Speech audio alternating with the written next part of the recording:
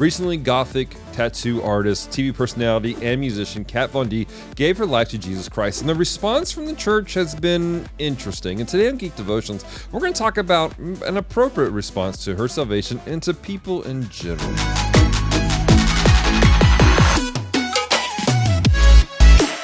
Hello, Devoted Geeks. Welcome to Geek Devotions, the show from Devoted Geeks who are devoted to letting you know you're loved. I'm Dallas. I'm so glad you hit the play button. If you're new to our show, we take geek pop culture items like movies, video games, comic books, and we use them to let people know love and they're cared for. So if you don't watch past this moment, know this: we love you, care about you. There is a plan and a purpose for your life. Do not give up. As I said in my intro, recently Kat Von D gave her life to Jesus Christ, and that was exciting to me to see anybody. I get excited. There's something that wells up inside me when I see people surrendering their lives to Jesus, getting baptized, and starting to make that journey walking with him. And at the same time, there were some really interesting responses from people. And this kind of hit me special, hearing her story and hearing things that took place around her story. For those of you who don't know, if I had the resources I have today back in like the early 2000s, Geek Devotions probably would have been a Gothic Devotions back then. I was involved with the culture. I had and have a love for the Gothic culture and people who are in goth culture. And I realized, listening to her story, that Kat's actually right around my age. And I couldn't help but wonder if I'd been able to do more back then and really like expand out and do ministry within goth culture, like I daydreamed back then, of some of the darkness that Kat walked into and the things that she experienced, if I might have been able to reach her or more people who were in her shoes. I'll put a link in the description where she gives her whole testimony about how God really met her and her transformation, but her life beforehand, just so you guys have a better context. But the short of it is, she struggles, guys. She was a broken individual, and she was latching out and grabbing hold of what she could to be whole, and it was hard. She overcame a lot of addictions and a lot of things that were just thrown at her that were not great, and to the point that she is today. At the point of her salvation, though, this is where things got interesting. She made a post where she was getting rid of all of her occultic books and stuff like that because she realized that this was not helping her. This was not what she wanted, and that she needed Jesus. And she kind of got flack from people in that community. There's some people who support her, but then she got flack in that community. But then she got baptized, and she got criticism. Now, there's always criticism about any celebrity when they give their life to Jesus, period, across the board. And sometimes we as Christians, we amplify things and we do things stupidly. And we set these celebrities up for a fail. What broke my heart, though, was hearing the stories about Christians bad-mouthing her, talking down about her, saying stupid stuff like, well, her hands didn't go underneath the water, so she's not really baptized. What? This is a woman who has given her life to Jesus, and she's walking this out, and she wasn't making major proclamations about being this like poster. In fact, she's flat out said she doesn't think she's a poster child for Christianity. She's new to this. She's walking this out.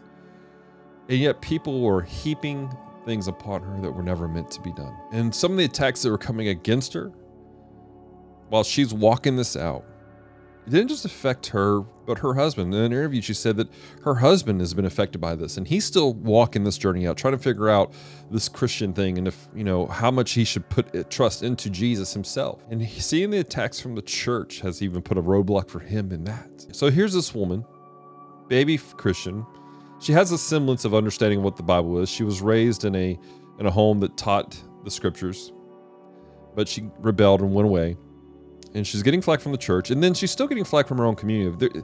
Going to the Reddit boards, and like she's just being lambasted by people who used to be fans of hers because she's given her life to Jesus. And to me, it's heartbreaking because I see a woman who's overcome so much, and finally she has this cornerstone. She has found something precious, salvation in Jesus Christ. And people who should be championing her, who should be encouraging her and praying for her, have attacked her.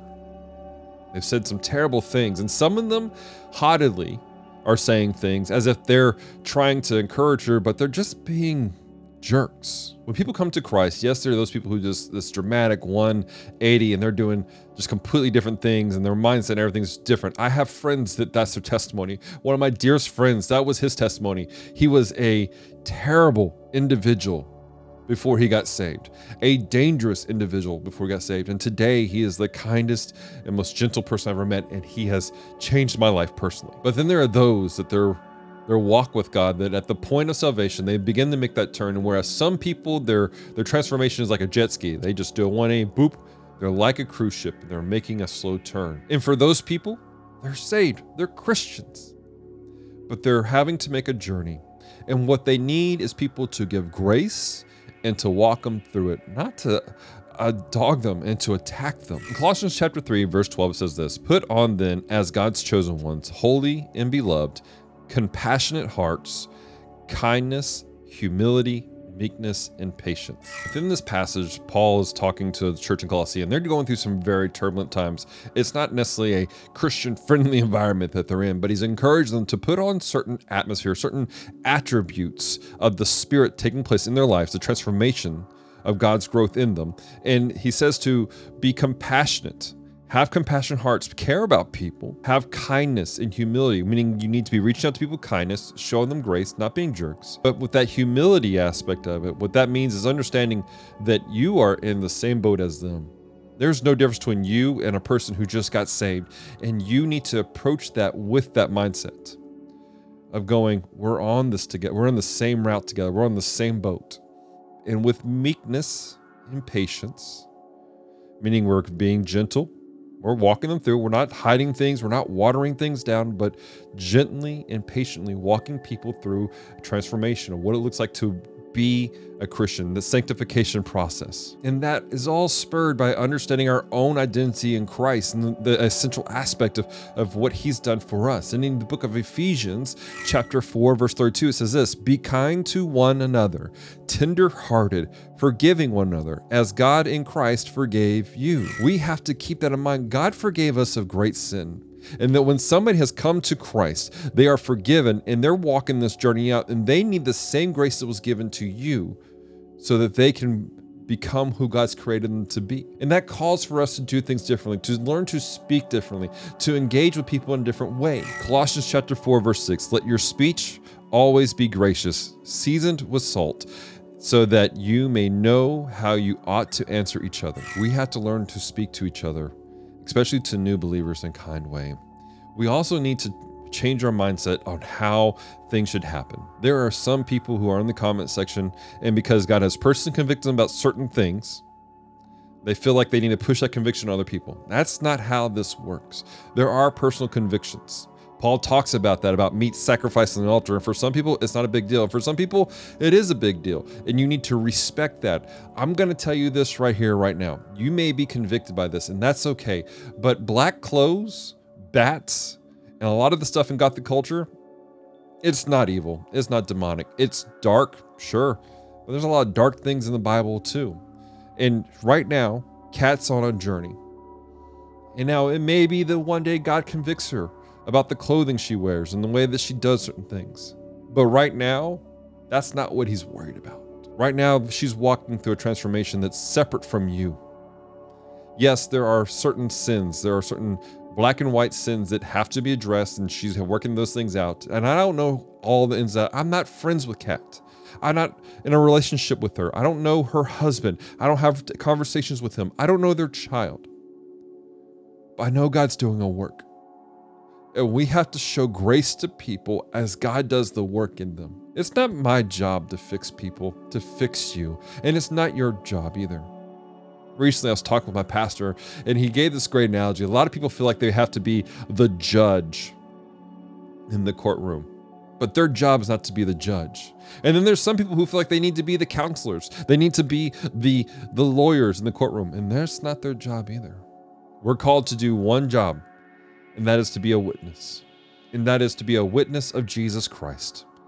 And so we need to stop trying to be a judge and go, oh, clearly that's this. No, yes, there is an aspect of looking at fruit, of examining fruit and presenting it. But I want to remind you that at one point in time,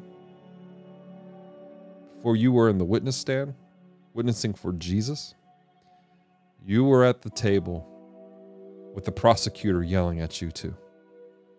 We have to show grace to people and help them to grow. And it doesn't happen by getting angry on the internet and yelling things. getting into Reddit chat rooms and blowing up with all kinds of terrible things, or making Facebook posts that had nothing to do with it, or making sideways comments about a person who's making a change in their life, but it's just not fast enough for you. Some of you are wondering why I'm passionate about this. And it's because I have had conversations with so many people over the years who are, yes, in the Gothic culture, who are in geek culture, and they had a transformation. God changed their heart. And it was people in the church who didn't like the fact that the transformation wasn't fast enough or didn't look the way they wanted it to be. They were majoring on non-essentials, things that were not salvation-based, things that were personal convictions, not actual sin. And it caused them to walk away from Christ, to move away from the gospel that brought hope. Now, for some of you, you're like, well, Dallas, if they're really saved, then they're saved. Well, that's great. That's fantastic. We're not here to debate internal security or whatever. But what I am saying is those actions still speak louder to not just that one person, but to many others. I know many people who refuse to even entertain the idea of a loving God because they saw the way that Christians treated people. So my challenge to the church at large is season our speech with salt. Let's not have our speech just be plain salty, which show grace and love. Let's stop making long, drawn out, slammed our videos where we're slamming other people who may or not be believers in our own opinion, our own eyes. Yes, there are some people who are legitimately just doing some dumb things. I get that. Totally get that. And there's a time to call out certain things, sure. But some of you, you're doing it for clout. Some of you are doing it to show that you're superior to others. There are people who need grace. Some of you claim to be walking in the greatest of grace, but you refuse to return to other people. We need to not do that. We need to show love and grace to people. I seriously doubt that Kat Von D will ever see this video. But in the event that she does, or perhaps, or Kat if you do, or maybe you're like Kat Von D and you just came to Jesus, but there are people who are attacking you because the transformation isn't quite as fast as they want it to be, and you're just trying to figure things out. Know this. I'm proud of you. Welcome to the family of God. Welcome to the kingdom. There we have some, in any family, we have some knuckleheads. They're still family, unfortunately. I know the feeling. You're like, oh, they're from, yeah, they are. And we love them. And they may not have made you feel so welcomed. I want you to know you are. I am thankful and blessed to have heard of your salvation, to have heard what God's doing in your life and the transformation, the journey you're on. And you are a woman who's talented, you're anointed, there are things that God's given you, and He's going to use those in different ways. I'm not telling you you're going to go out and make a Christian album and do all those things, but what I am saying is that there's an anointing on your life to do some great things. And God's going to use that in one fashion or another. And to your husband, who you're walking this journey, I apologize for the ignorance that's taking place that has maybe jaded your view of the faith of Christianity. But know that you're loved, you're cared for. And I am thankful that you guys are walking this journey. And I'm praying for you. I want to encourage you. You guys have already got locked into a church, which is great. I know that Kat, you were recommended a English Standard Version Bible. That's awesome. Rock it out. Get in the Word, study it in context, and grow. Don't be afraid to ask good questions. Don't be afraid to ask those questions that you have, and let people who love you and care about you and are biblically sound disciple you and help you grow. I don't know what your life will look like in a couple years when you look around and you see how far you come. But I know this, if you're faithful, you lean into God and you walk this journey out, you're going to see some amazing things take place in your life. Well, guys, that's today's episode of Geek Devotions. I know it's a little bit different. It's been a very, very different episode. But it came from the heart. This is something I had to get out. And I've been trying to find a way to express this over the last couple of weeks. And next week we'll have something your normal geeky culture stuff. But know that we love you. We care about you all. Per usual. And again, I don't say this lightly, but thank you to all of our devoted Patreon geeks to help support what we do here at Geek Devotions, to help us to do this type of thing. To reach out people and to let people like Kat Von D know that they're loved and they're cared for. That there's hope. And that God's doing some amazing things in our lives, and there's going to be more to come. Until next time, guys, stay voted. Peace and love.